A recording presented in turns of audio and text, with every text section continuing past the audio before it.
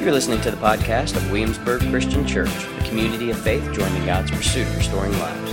We hope you enjoy this week's podcast.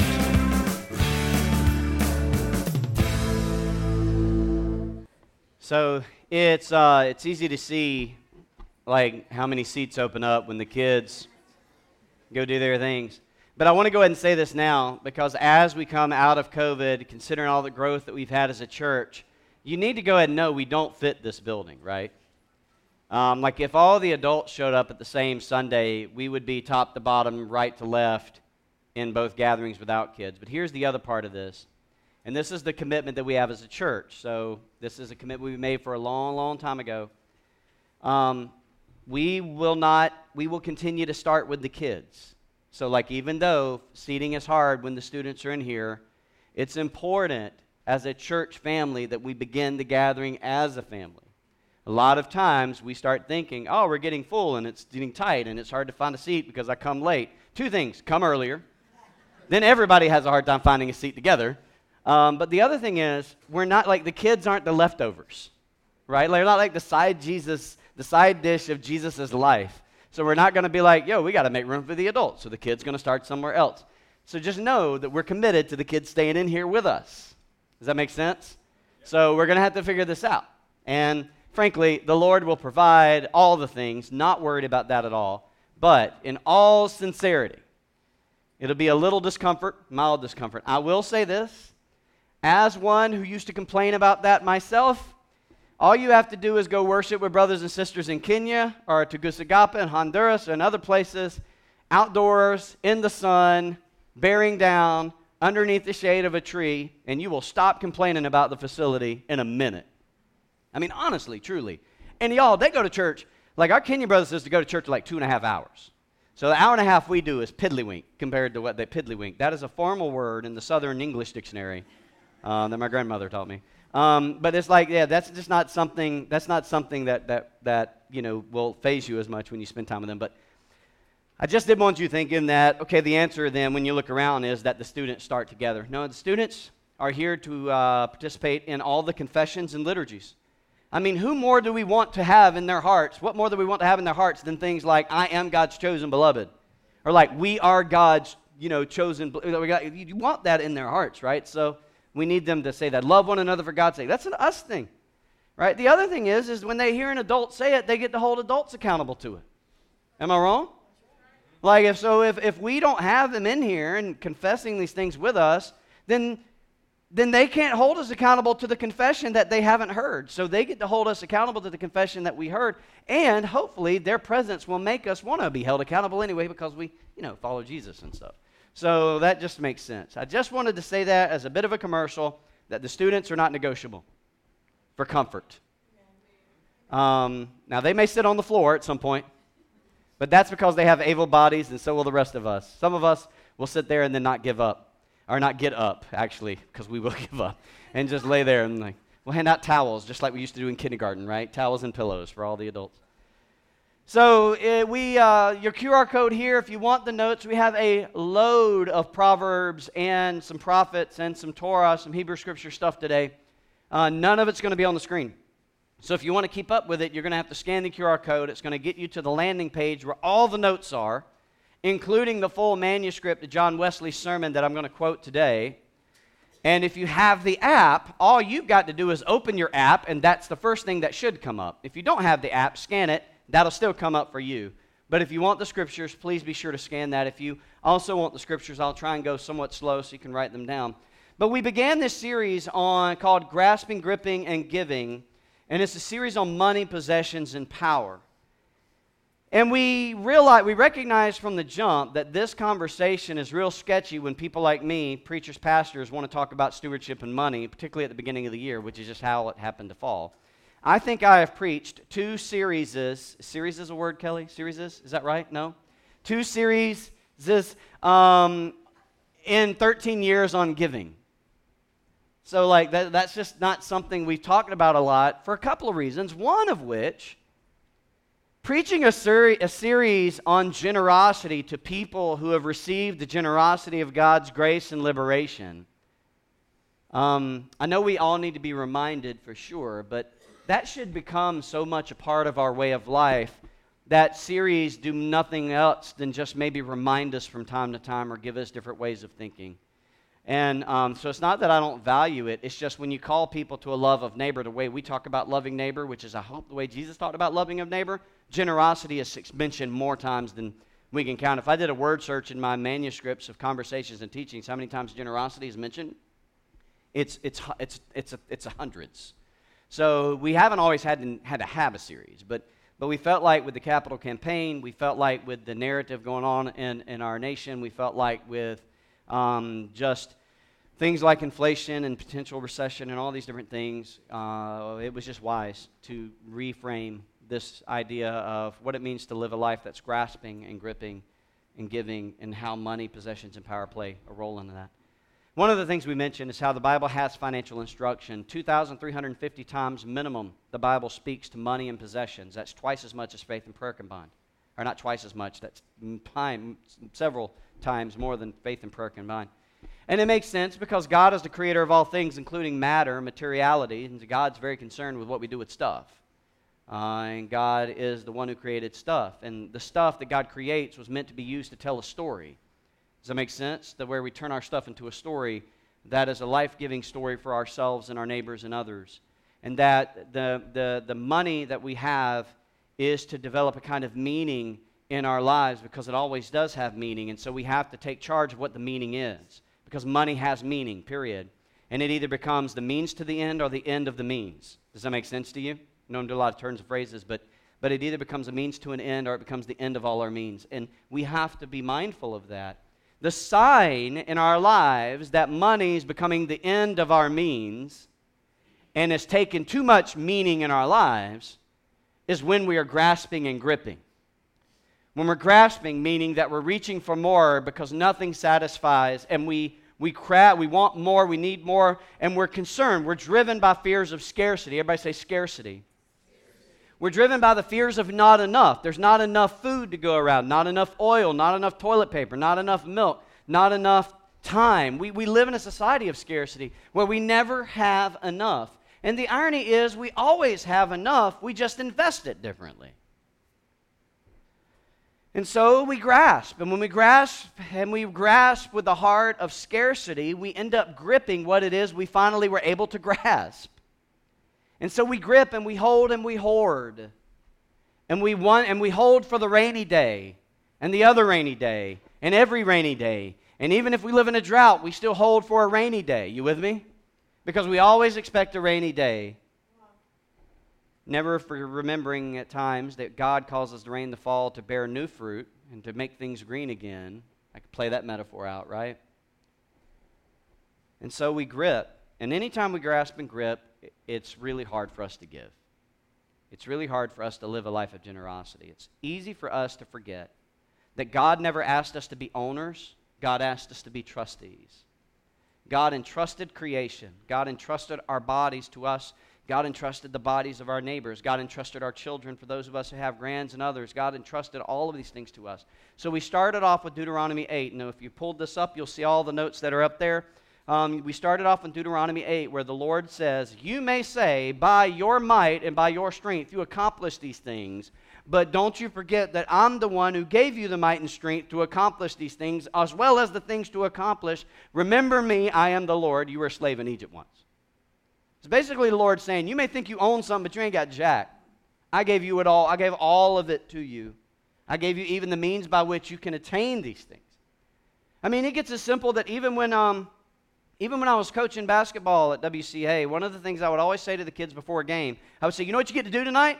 And they would say it was a liturgy. We get to play basketball. And I would just wanted them to see that this is a gift of grace. And I would remind them, you have bodies to play, a gym to play in, and a place to play. Like I wanted them to never forget, no matter how bad the game went or how bad we were in the game, that they recognize that this was still a gift of grace, because all is grace. Everybody say it. All is grace. Everything is grace. Everything is a gift of God doing for us what we cannot do for ourselves, or God sustaining for us what we cannot sustain for ourselves. We are saved by grace, stand in grace, live in grace, die in grace, and are raised in grace. It is all a gift of grace. And so when we recognize that all is grace, that we are just trustees and stewards, not owners, then we get to give not out of guilt, not out of obligation, but we give out of gratefulness because we recognize that all we have is what? Is grace. Sure, I worked hard. Sure, you worked hard. We did the work. But the whole ability to do the work itself, the ground upon which we work, the creation of syntax and language that makes the work, gift of grace. It's all grace. And sadly, that is so obvious that we forget. So what I wanted to do is, over the last several weeks, we have done a little bit of a deep dive into the Hebrew narrative of Yahweh's economy, of God's economy.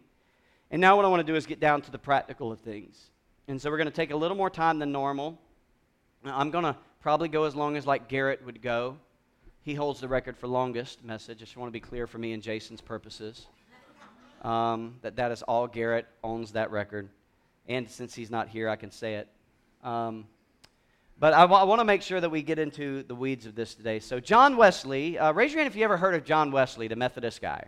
Okay, he's kind of like the godfather of the Methodist church. He didn't try to start a church, but it happened, right? He was a preacher, a prophet.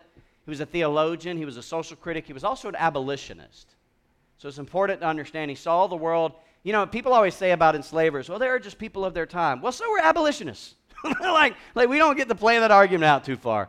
John Wesley was an abolitionist in the 18th century and was a preacher and prophet and social critic and theologian and tried to live his own message. He was an imperfect man for sure, but he lived a generous life. And in a sermon he preached called The Use of Money, he offered three basic points.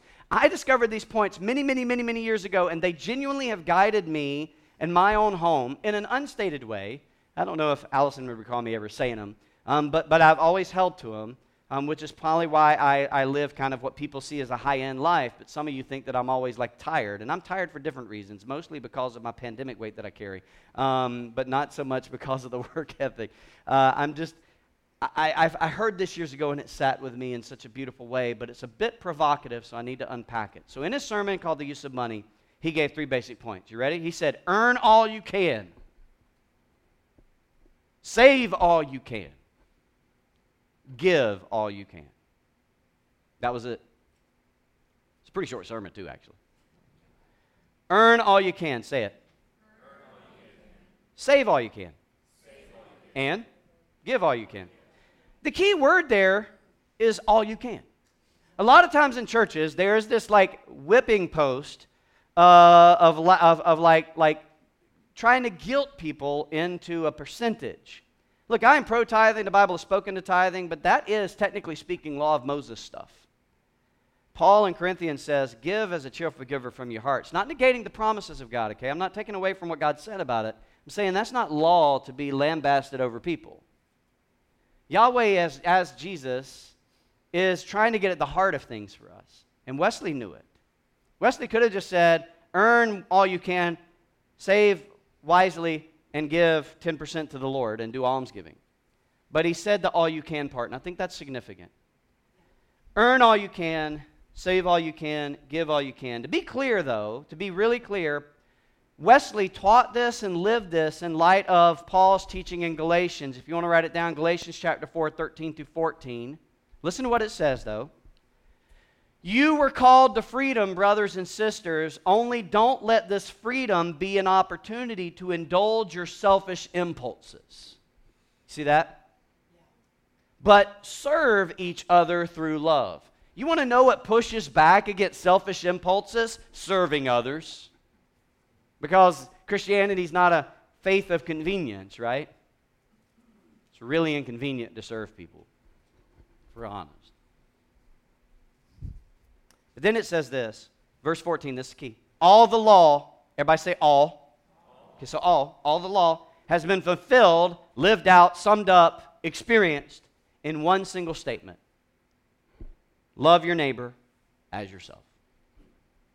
So Wesley would teach, earn all you can in light of neighborly love, which would mean don't earn in such a way that oppresses and exploits workers. Don't earn in such a way that causes harm to other people. Don't earn in such a way that it causes harm to yourself. You with me? That's literally what he talked about. And frankly, it just makes a lot of sense. If you're going to earn all you can, you have to do so with neighborly love, because Wesley knew something that many pastors and preachers failed to make connections to, that I didn't make connections to for years. That when we talk about stewardship in churches and money, we cannot talk about money rightly if we don't remember that it's always, always, always tethered to, attached to love of neighbor. Neighborly love and concern is always the issue of everything we own. What does Jesus say? If you have 2 coats and somebody needs one, what? Give them one, right? If somebody asks you for money, lend without expectation of return. Luke chapter 6. That'll mess with us, won't it? I'm going to be borrowing some money from some of y'all at the end of this. like that. Like that's what he teaches.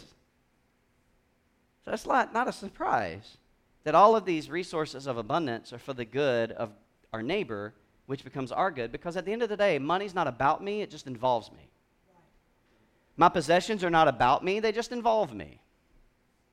Does that make sense? That's the biblical view. I don't like that language, biblical view. People use that phrase as a passive, way of saying your view isn't biblical. How to better? That's a view that I believe is consistent with what I see in Scripture. Is that money and possessions is not about me, but involves me. And so, all the law and the prophets hang on these 2 things, right? That's what Jesus said, love God, love your neighbor. Paul would come up and say, oh, man, everything's fulfilled. You want to not covet? Listen, this is because he said the law, so he means the 10, primarily the 10. You want to not covet, not steal? Then love your neighbor as yourself, right? That's logical, because I wouldn't want somebody stealing from me and coveting what I have. So it stands to reason. Wesley said this. He said things like this. Do all the good you can, by all means you can, in all ways you can, in all the places you can, at all the times you can, to all the people you can, as long as ever you can. And so he understood that we cannot fail to connect our neighbor's well-being to this idea of love. We can't. And we cannot fail to connect our neighbor's well-being to this idea of money and possessions. And so it's like Romans 13, verse 8 through 10 says, if you want to write this down. Don't be in debt to anyone. Now, we're going to talk about lending, borrowing, saving. We're going to talk about that over the next 3 weeks or so for sure, and the dangers of all of that. But Paul says, right there sandwiched in between Romans 12, where it talks about vengeance is mine, says the Lord, extend hospitality, love your enemy, give them something to eat, give them something to drink if your enemy's hungry and thirsty, and then segues out of that into this idea of the government being a preservationist institution in the world. Governments are never redemptive, preservationist, and that's what he talks about there. And then at the end of that text, he says, and don't be in debt with anyone. So there's some political ramifications to the narrative of Romans 13 and 12 that you need to tend to. And to get the full thrust of why he's choosing debt language and obligation language, economy language all of a sudden. So he says, don't be in debt to anyone. Context matters, right? Don't be in debt to anyone except for the obligation to love each other. So make sure you write your creditors and you tell them you're a Christian and that you can't pay them back, but you love them. That is why stewardship of your money. That will not work. I've tried it. The IRS is not hearing it. They're like, thank you for that. Don't be in debt to anyone except for the obligation to love each other. You see the flip, though? Paul is doing a subversion. In a capitalistic economy, in an economy that commodifies bodies, which that commodity was, as does ours, right? I mean, think about it. You sell your time to somebody, right? That's what jobs are. I'll do this for you during this period of time for this money. We're selling our time, literally. We're all business people. Every one of you. Even if you don't own a business, you own your own self and your own body that God has called you to steward. You don't own that either, and you're selling your time. Right? And so he says, don't be in debt to anyone except for the obligation to love each other. And then he says this, whoever loves another person has fulfilled the law.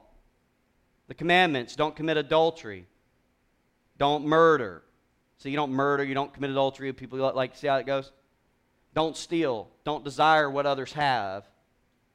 And any other commandments are all summed up in one word, he said, verse 9. You must love your neighbor as yourself. Listen, and this is why we pray the prayers we do against white supremacist, white nationalist ideology, because any of these ideologies in the world that say passively or assertively that there are inferior people to me is contrary to the teaching of the Christian understanding of love. It just is. Even when it's done in the name of Christianity. Because of what this verse says. Look at it. It says, love doesn't do anything wrong to a neighbor. Therefore, love is what fulfills the law. Love is always welcoming and hospitable. Love always makes room for the other, especially the other who doesn't have a place. Love for you is supposed to make me think twice about how I go about earning my money and then what I do with it. It isn't that God is so concerned with the end as much as God is concerned with the means. The end does not justify the means in Christian faith. If that were the case, God would have found a different way to save us from the reign of sin and death that didn't require 33 and a half plus years of walking this earth and going and dying a state execution, violent death on a cross, right? The means of that mattered. Because our problem wasn't that we were bad people who needed to go to heaven when we die.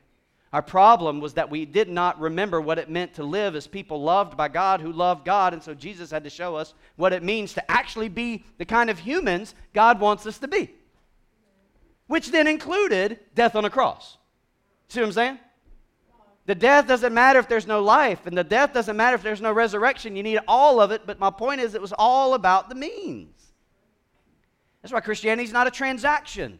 God wasn't saving you from God's own self. God was saving us from our own selves. And on the cross, the love of God is magnified. And the means mattered. And so, love of neighbor in context of earn all you can changes how we go about earning. Then I don't participate in ways of earning that exploits or oppresses others. Or I find redemptive ways to subvert that system. Or I enter into that system and make sure that I'm not one who's going to do that. Does that make sense? Because people are not to be placed underneath prophets. We've talked about that. And so Wesley said in 1744, when I die, if I leave behind me 10 pounds, and by pounds he meant money, you and all mankind can bear witness against me that I've lived and died a thief and a robber. You know what he means? Well, in 1791, when Wesley died, he had given away everything he owned. The only thing he had in terms of money and possessions was the clothes on his body and the change that was in his pockets. He lived the message he preached. He lived the sermon he preached. We should learn to live the sermons we want to hear. And that learning to live requires grace. And the good news is, what did Peter say? We talked about it 6 weeks ago. God has given us everything we need for the life and godliness. We have it then. And so, I want to talk about this earn all you can, save all you can, give all you can. Now, though this idea, earn all you can, save all you can, give all you can, is going to be the big idea of the rest of the series. We're going to skip the series for Palm Sunday and Resurrection Sunday, but then we're going to climb right back into the series. So we're going to keep plowing on, and after Resurrection Sunday, we're going to keep going with the series. But this idea of earn all you can, save all you can, give all you can is going to guide us, but it's going to guide us within 4 signposts. Everybody say 4 signposts.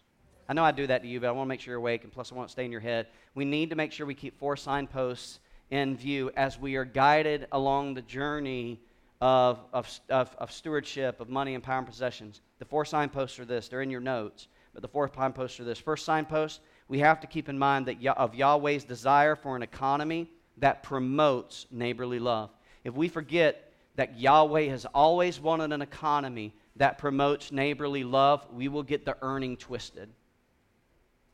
So we have to have that as a signpost, number one. Signpost number two, we need to remember the impact of the gospel of God's kingdom and what it's had on us as a people saved by grace, who are sustained by grace.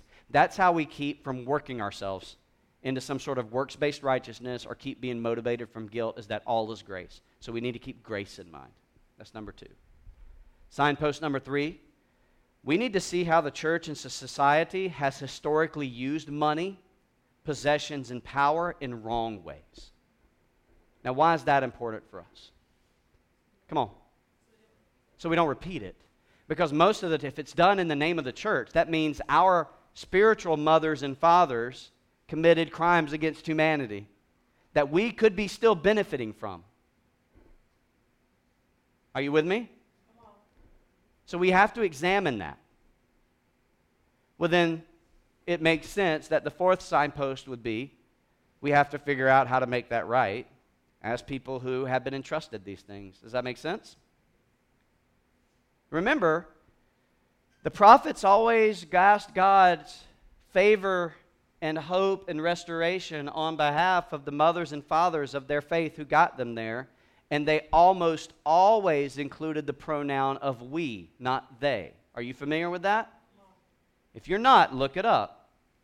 But the prophets don't stand up before God and say, they did that, not me. Like I didn't do all that.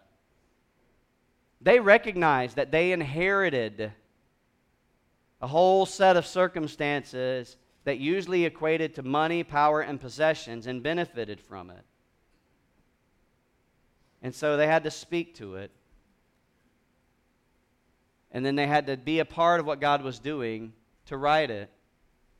And so that'll be the fourth thing we look at.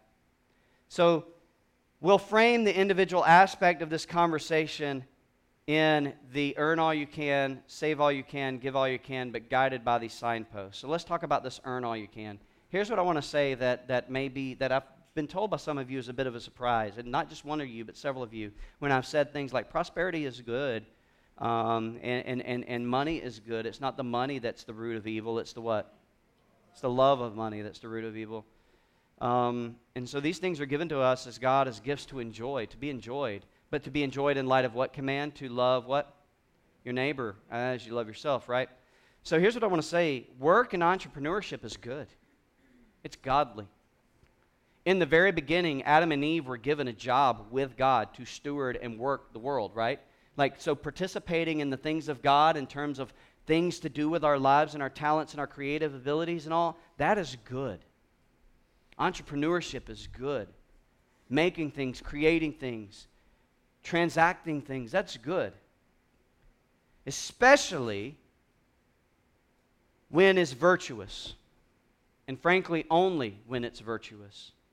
Which for the Christ follower should not be a surprise. So work and entrepreneurship is good and virtuous when the end is always the concern of neighborly well-being. It's not work that Yahweh has a problem with. It's laziness. It's an unwillingness to work. I don't really like the term lazy because in the work that I have done for 22 years with neighbors living through social displacement, that's always an accusation that is so, it just isn't true. Many more times than not. It's not the inability to work. It's the lack of desire and willingness to even work that Yahweh has a genuine problem with. Look at Proverbs 19:15. Proverbs 18:9 first. The one who is lazy in his work is a brother to a master of waste. Or the Message puts it this way in Proverbs 18:9. Slack habits and sloppy work are as bad as vandalism.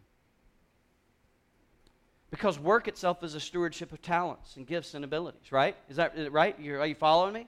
So you have innate gifts and abilities and talents and things to contribute in the world. God doesn't make, statues. God makes life-giving people who give life.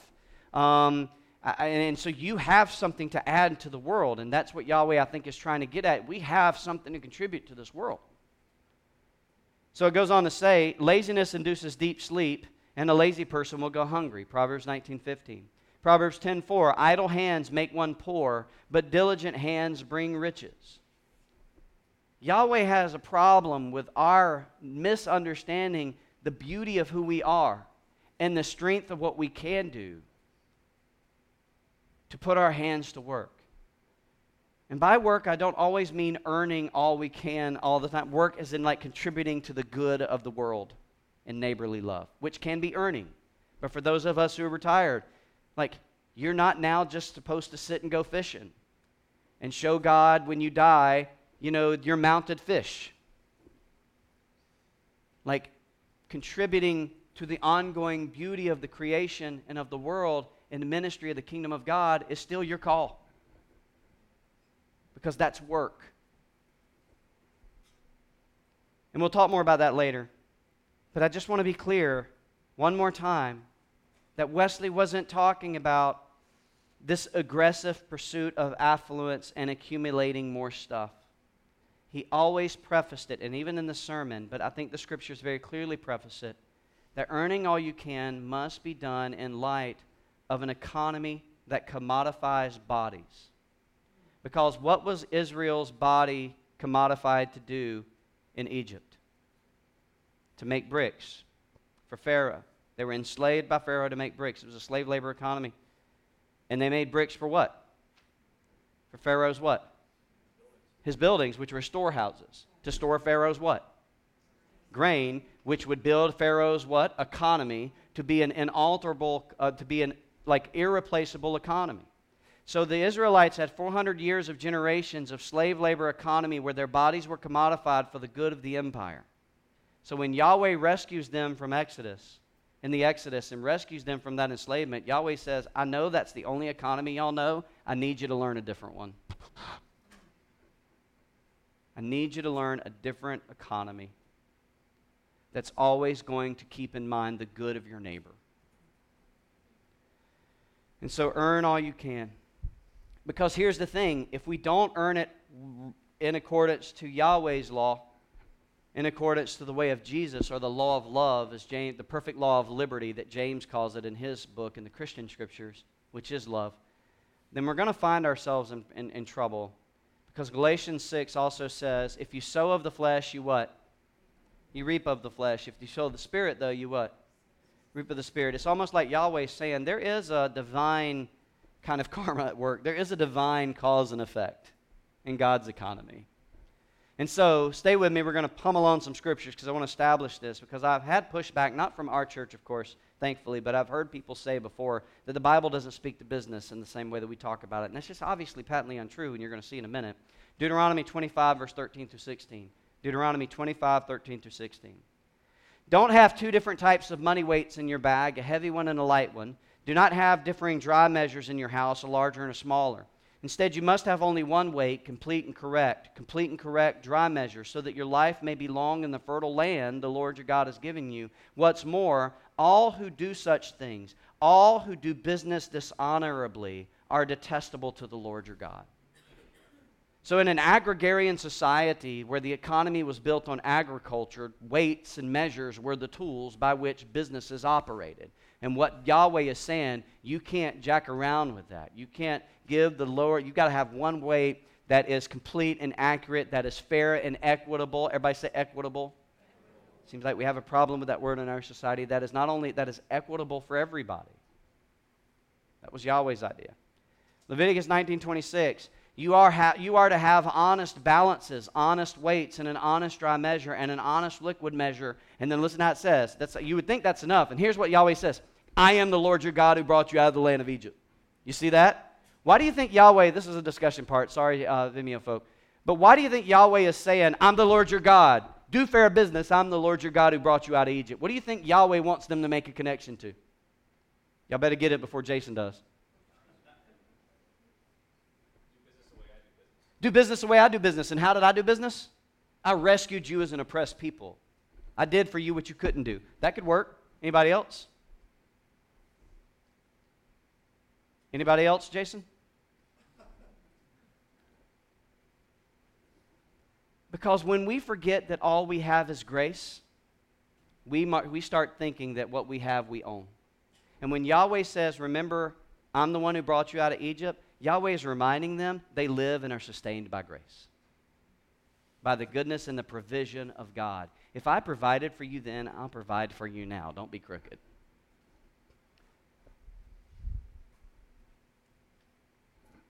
this matters. So like as you read through, you'll find that it was a different society, right? But the heart of Yahweh is there. What's the heart? What's the heart of these texts? Love your neighbor. What? As you love yourself. Or as Jesus said, treat others as you would what? Want to be treated. That's the heart of it. But it's not all of it. Keeps going. So back in the day, they didn't have paychecks. They did it in practice as a business. They did daily wages. So listen to what Yahweh commanded in Deuteronomy 24, verse 15. Deuteronomy 24, verse 15. You shall give him his wages on his day before the sun sets, for he is poor and sets his heart on it, so that he will not cry against you to the Lord, and it becomes sin to you. So even back then, when you hired people in, you paid them daily wages. You didn't say, hey, you're going to get paid the 1st and 15th of every month. So by the way, for all of you who have Christian employers, I think you should go to them like, they might be like, look, man, we both follow Jesus. I need daily wages. Daily wages. For those of you who are employers, you're like, don't do that. Don't do that. That's not how it works. The point was, don't keep from someone what they what? Earned. Proverbs 11:1. The Lord detests dishonest scales, but delights in an accurate weight. I like the way the Message says it. God hates cheating in the marketplace. He loves it when business is above board. I mean, you don't even have to look further than the Isaiah 58 text where it talks about how Yahweh has a problem with them crying out to him because they're cheating at each other on wages. Right? You see that in the text we've been confessing all month. All right, so what are you learning from this? This is the participation part. We did this in first gathering. What are you learning? Because I want to wrap this up. It's great. I feel very encouraged by the things that you're wrestling with. Remember all His grace. And that's an obvious thing, but not so obvious to practice, isn't it? What else? Integrity pleases God.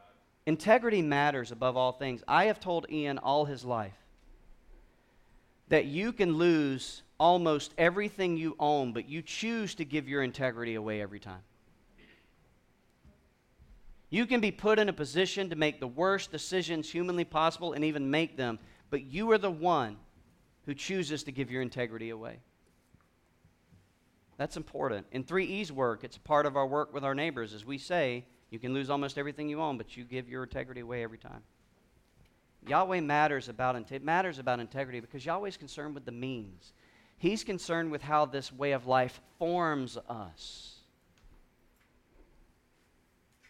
So we don't have to do it out of guilt and obligation.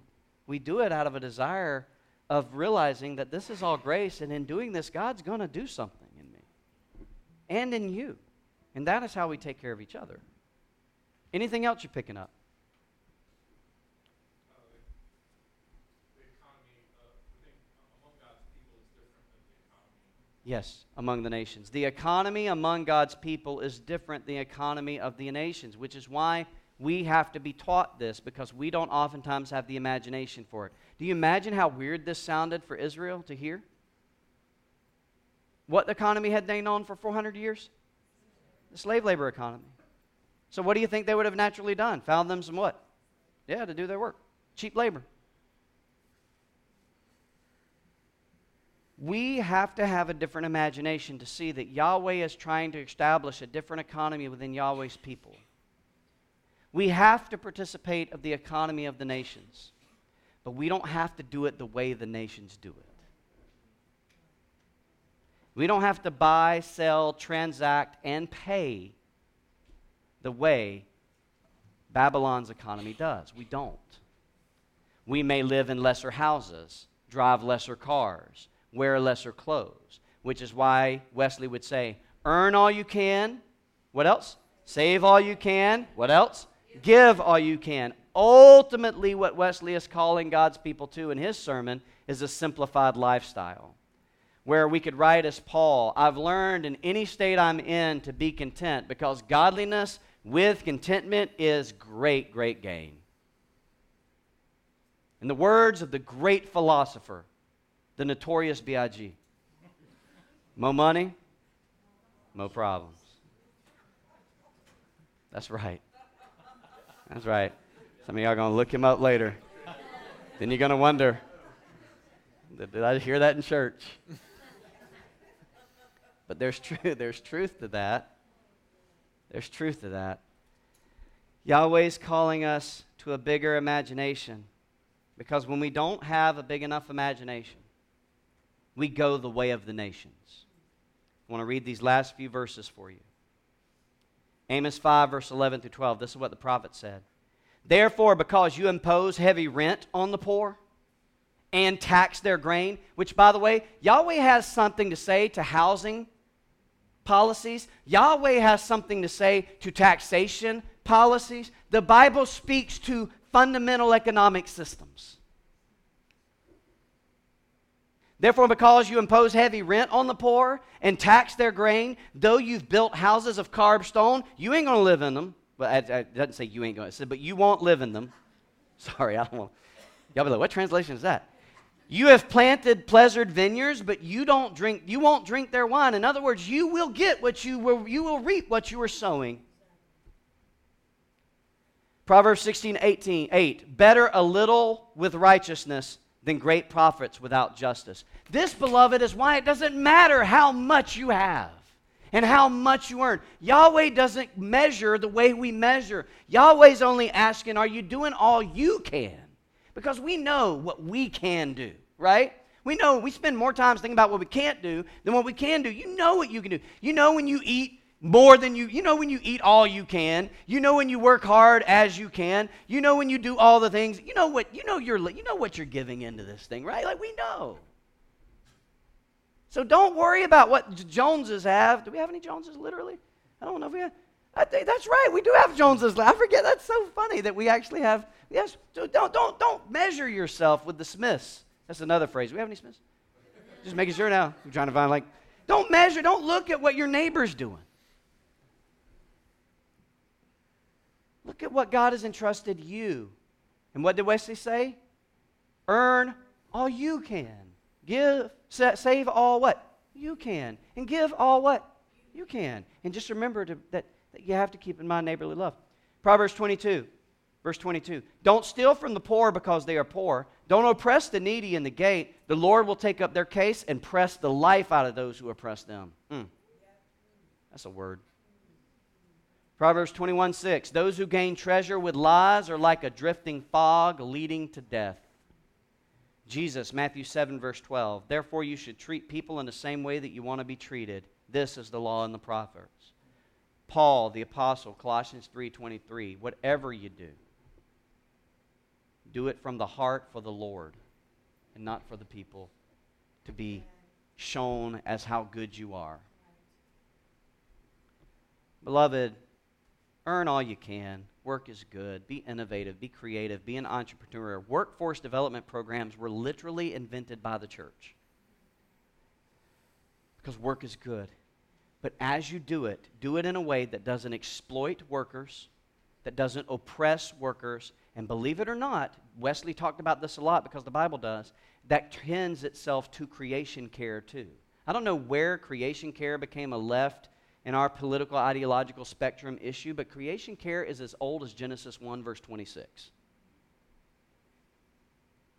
Tend to the impact of the things you commit your life to and earn all you can, save all you can, and give all you can. This is pleasing to the Lord. Remember what he said to Timothy. Paul said to Timothy at the very end of the first letter in Timothy chapter 6, command the rich to be rich in good works and to be generous, so that in doing so, they will take hold of a life that is really life.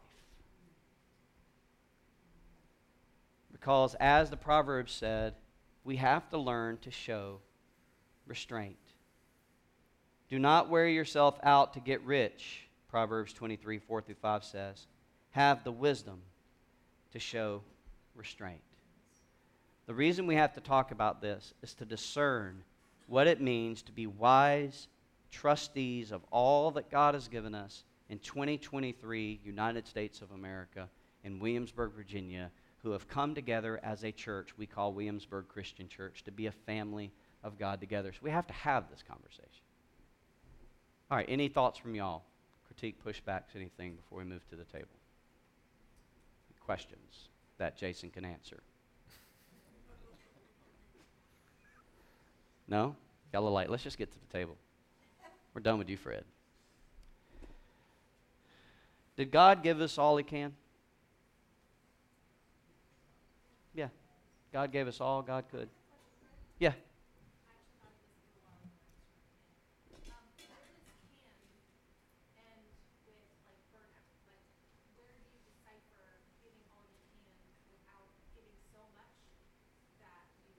That you need us to give to you? Yeah. I don't know. Any other questions? I'm here for it. I'm great at questions.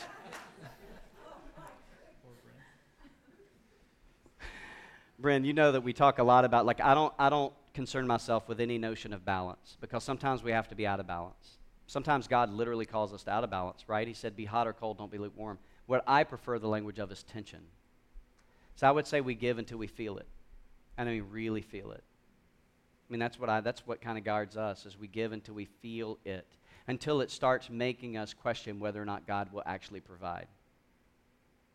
Does that make sense to you?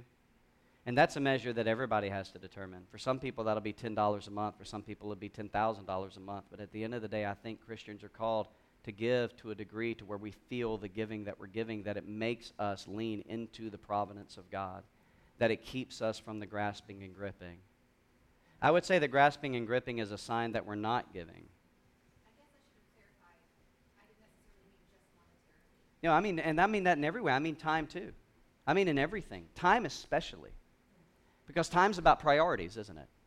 Time's about what we've chosen to invest our lives to. Time is always something that we measure by what we hope time accomplishes in our lives, right? We want to make stories with time. So time is about the stories we're trying to create in the lives of our families and the lives of those we love. So the question isn't so much what I do with time. The question is, what kind of story am I writing with my life? What kind of experiences am I creating for my children? What am I showing my children and my grandchildren and my neighbors that I'm trying to do with my life and what life is about? Because that's where I spend my time. And that requires, I think, living in tension and trusting God to provide the time I don't have.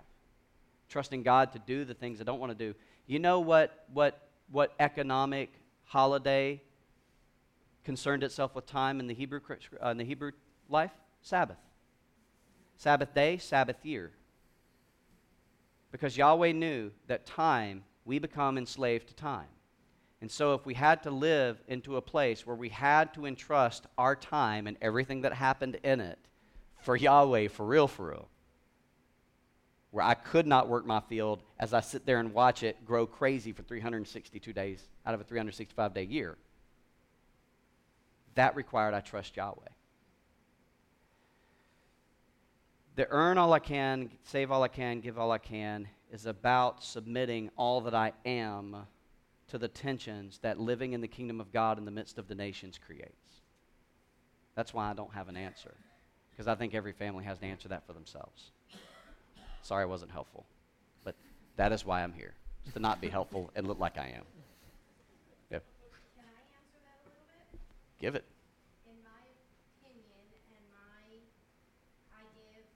give to the families the children that I teach, the special needs. I give to them. I give to the families. I give to my own family, between my children and my parents. God will let you know when you're done. When you have got to step back and stop giving. Because Yahweh ultimately doesn't want, and Bryn, I'll segue real quick. One of the things Wesley taught was, it is just as wrong in the earning all you can to hurt yourself as it is to hurt your neighbor. Love your neighbor as you love what? We have to love ourselves. So if we are working ourselves into a grave prematurely, even with time, right, and how we invest time, that's not going to honor Yahweh. But to your point, Debbie, Yahweh, God, will bring people around you if we listen, won't He? To say, hey, what can we do? Or to say, hey, I haven't seen you in forever. Or to say, hey, you seem unwell a lot lately. And I think those are the tensions that God creates. Because one of the things Dave Anderson wrote down as a note that I thought was profound and obvious at the same time, that really piggybacks the question and your comment, Deb, is we don't live in a culture where we like people being in our business.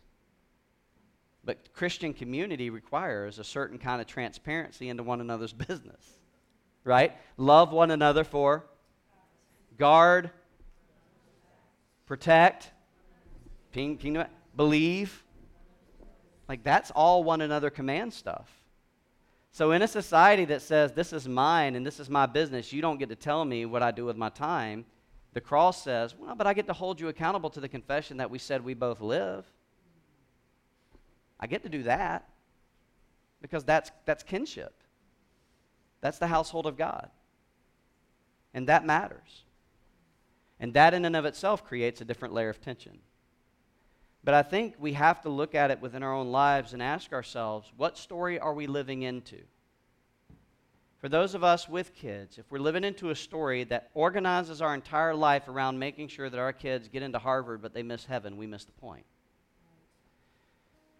If we organize our lives around this idea that my life is all about my own nuclear family, me and Allison and Ian and Javarian, like it's only about us and it doesn't include you, then I'm also missing out on what Ian needs in his life as a follower of Jesus when I am with the Lord. Does that make sense? Those are the tensions that have to be created. I need some me time. Probably you do. You also need some we time. And those things do not have to be mutually exclusive. Just like you need to pay your own bills. But I have a responsibility to make sure that they can pay theirs too. That's Christianity. Am I wrong? That's how this works. There is a common life. The Greek word for that is koinonia.